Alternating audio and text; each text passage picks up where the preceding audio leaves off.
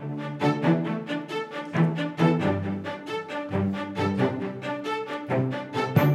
and welcome along to the Property Academy podcast. I'm your host, Ed McKnight. And I'm Andrew Nicol.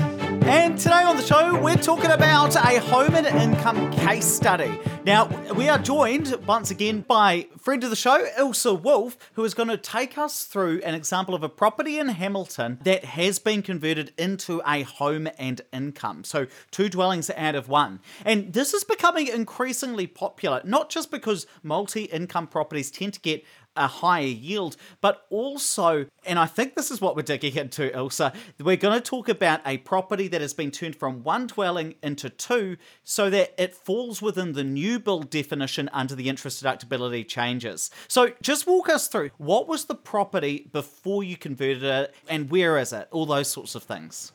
Where I should start really is what the brief was to me from this investor.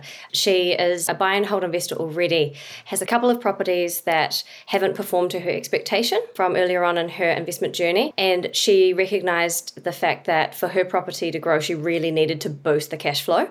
One of the 2 properties she already owns is still within Brightline. So as a backstop, that could be sold, but at a cost. So the first option that she's chosen to go down is to really push forward as fast as possible with the next project. So she enlisted my help, and what we identified was that we could really significantly increase her passive income through a multi-income acquisition. And so what we found on the market at the time, so this is going back to July, where interest rates were around the 2.19%. Oh, the good old days.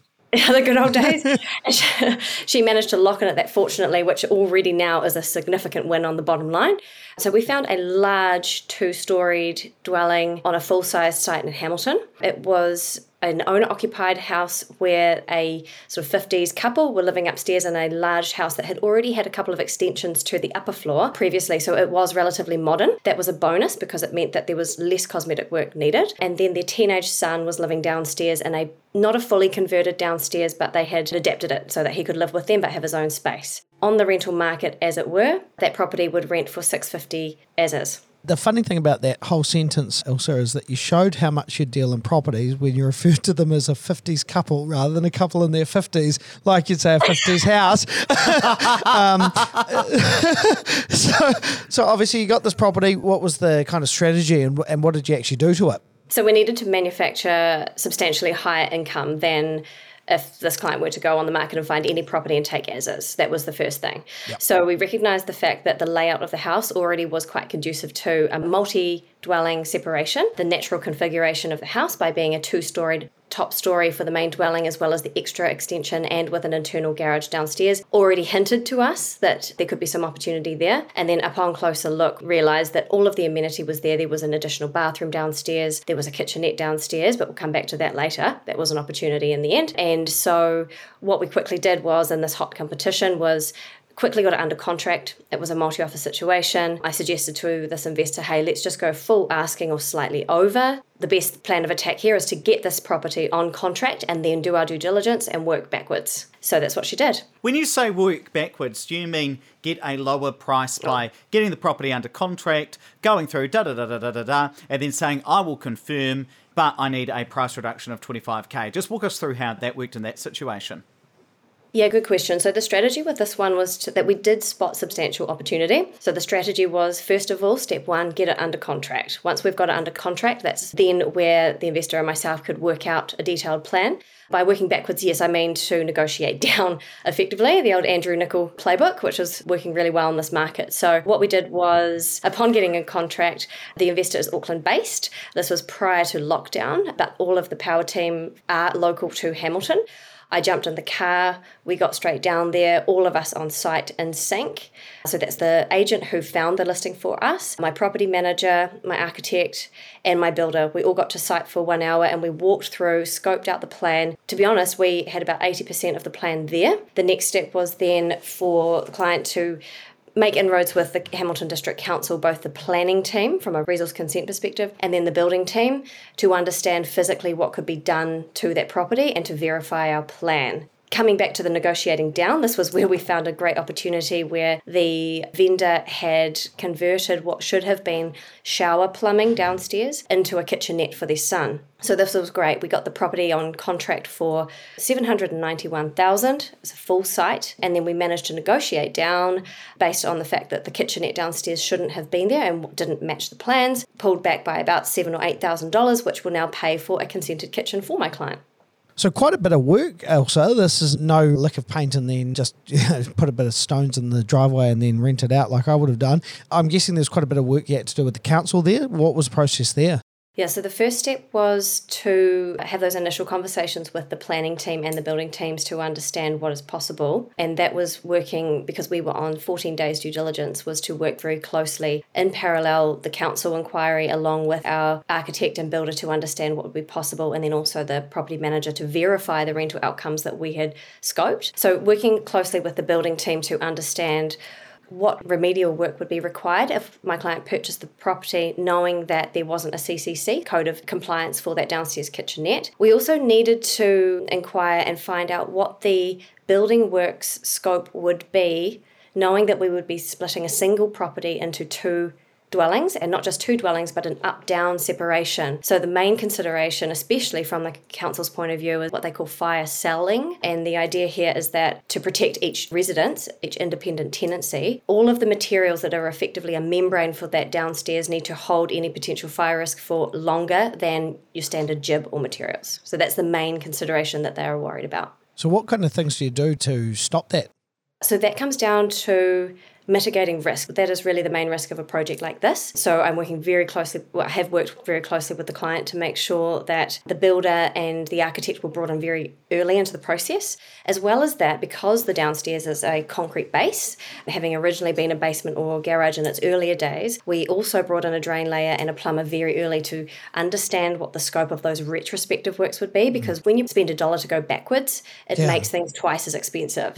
So it is definitely a more complex project. It's one, you can't just fake it till you make it in any way, shape or form. You need to have your hand held by someone who's gone down that path, or bring in all of those specialists that need to help you come to that final conclusion. Well, walk us through the numbers then, because I assume that the renovation costs would have been relatively substantial here. So we've already established that the rent that you thought it would get if you did nothing was about $650 a week. So just walk us through the numbers before, like your purchase price, the rent before renovation, $650 before you said, and then how much did it cost, what was it worth afterwards, and what rents were you able to achieve? Sure. So it's probably best if I separate the upstairs from the downstairs so that you can separate the original product into its two separate tenancies, and we'll go through the numbers that way. So firstly, the original house is around about 180 squares up and down, plus one internal garage downstairs. The house as it was presented when we found this listing was appraised at $650 per week. So knowing that there was a partially renovated upstairs, that meant we could budget for less cosmetic work in the overall scope, and that was one factor that gave it a tick. So even though the overall scope was more complex, we knew that there were some ways that we could nudge forward quickly. So what we do, if we separate the upstairs from the down, the upstairs, which was a 3-bed 1-bath as is, we will now actually separate the building consent process into two, with the strategy being with the pre-settlement access clause that we arranged, we were able to proceed with the architect and drawings to include a 4th bedroom or master suite, so a 4th bed plus ensuite and wardrobe. Very naturally add that into a huge 50 square metre lounge. So the resulting floor upstairs will be one separate dwelling that is 4-bed 2-bath, and where the stairwell previously connected to downstairs, where the laundry was, we could floor over the top and add that laundry back into upstairs. So that, once done, after the first building consent process, that upstairs will rent at $650 per week, which was the original appraisal for the entire site. And that means that the cash flow from the upstairs, keeping in mind that it's still an existing or old dwelling, so not interest deductible after the 27th of March purchase that it is, that will mostly hold the mortgage itself. Meanwhile, we progress the drawings for the building consent downstairs. So the target tenant to occupy this once done is a professional single or couple that's looking for a high-spec, secure 1-bedroom plus study, self-contained living with an internal garage as well. That will rent between $475 and $500 per week. So the renovation budget in totality is around $85,000, including the building consent and resource consent fee and the architectural drawings. The reason it's not higher than that, if that's what you're expecting, Ed, is that, like I say, the original layout actually leans itself towards. So downstairs, we've managed to not have to move any load-bearing walls. The core scope of that work downstairs will be to effectively upgrade all of the supporting walls and linings to fire rated, and then paint, curtains, carpet, new kitchen. Now, also, I'm interested to dig into the definition of what you talked about in terms of interest deductibility. Now, I'm wondering whether you got some accounting advice here, because in the original discussion document that came out from the IRD, it said that if you took one dwelling and turned it into two, both would be considered new builds, and the interest on those mortgages would both be considered tax deductible. In the second version that came out just last week, might have been 2 weeks ago by the time this podcast is released, it wasn't as clear about that. So you mentioned that you're treating one as interest deductible, the other one is not. So what's the basis for that? Well, actually, no, I leave the client to have any independent advice from their accountant. We didn't specifically look into that together, but we do have a super duper spreadsheet with all my scenarios that we look at the best case, the worst case, and know that we're somewhere in between with this, new build definition. We know that we can split out one or both dwellings as new build or other, and given the current guidance, we've basically gone on the conservative side to say that based on the interest rate the client already secured early on, and based on the outcomes, we have assumed that the upstairs house, just to be conservative, will be considered existing as before. But we know that we are adding an ancillary dwelling, that is the building consent name, and that will be the self-contained per the new definition. Based on that, we're assuming somewhere between a worst case pre-tax cash flow of $25,000 per year and a best case of $35,000. So we're somewhere around that 30, given that the rents are almost relatively even. That's huge. So these are big numbers. Is this kind of just a unicorn deal, or are there many other deals that you think are out there like this? How many other properties can be converted this way, do you think? I think there are two parts to that question, really. First of all, there's the physical aspect of the site that we're thinking about. So when going out to market, every site throws its own set of variables in the mix, both in terms of land size, the zoning rules for that specific site, and then the physical layout and what is offered and the condition of the existing dwelling or dwellings and buildings. The second part, which is actually the bigger challenge than the first, is for the viewer or the potential buyer to spot the opportunity. So it's easy to ask questions to council and to the experts and find out whether a site or a building can be converted into something more. And when you can manufacture an additional income stream, that just gives it so much more guts as far as the cash flow hacking side of things goes. And the second part of that I mentioned is when you can spot that opportunity, if you can train your eye to see more than what's immediately in front of you, that gives you an advantage, especially in a multi-offer situation or in the current market where you're typically bidding with at least 2 or 3 other people any given deal. Adding those things together makes it possible, but it is physically a more resource and time-intensive renovation and value-add project that it requires a lot more planning and a lot more expertise. So with this particular deal, it was secured mid-July. We made sure that we had pre-settlement access. The settlement only occurred a few weeks ago. We had building plans all set to go, and the work began long before the settlement to make sure that we were minimising any downtime. There are plenty of these opportunities out there. They're just more niche as far as having the skills and knowledge to execute on them.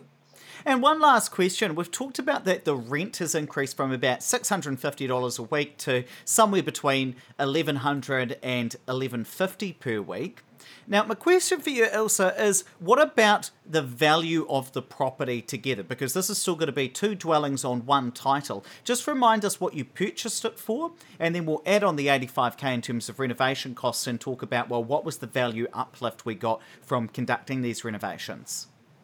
After negotiating down, the end purchase price was $785,000. The renovation cost $85,000. That included development contributions as well of $4,000, which was great. So $870.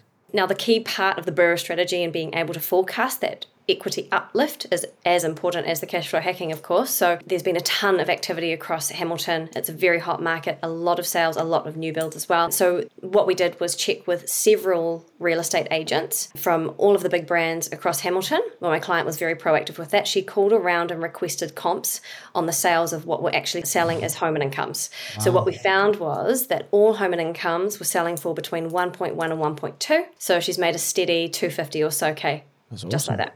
Right. Yeah, plus the cash flow of a minimum $25,000 positive per annum. That's a great result. Well, I tell you what, let's wrap it up there, but please don't forget to rate, review, and subscribe to the podcast. Really does help us get the message out to more people. And hey, if you're thinking, God, this is pretty good, I wouldn't mind getting some advice and working with Ilse to do some of this stuff, then you might like to check out the Opus Accelerate service. So this is the actual service that Ilse runs that she's kind of described in this specific case study. So I'm going to drop a link to that in the show notes. Tap or swipe over the cover art. I'm going to drop a link in there. Or just go to opuspartners.co.nz/accelerate.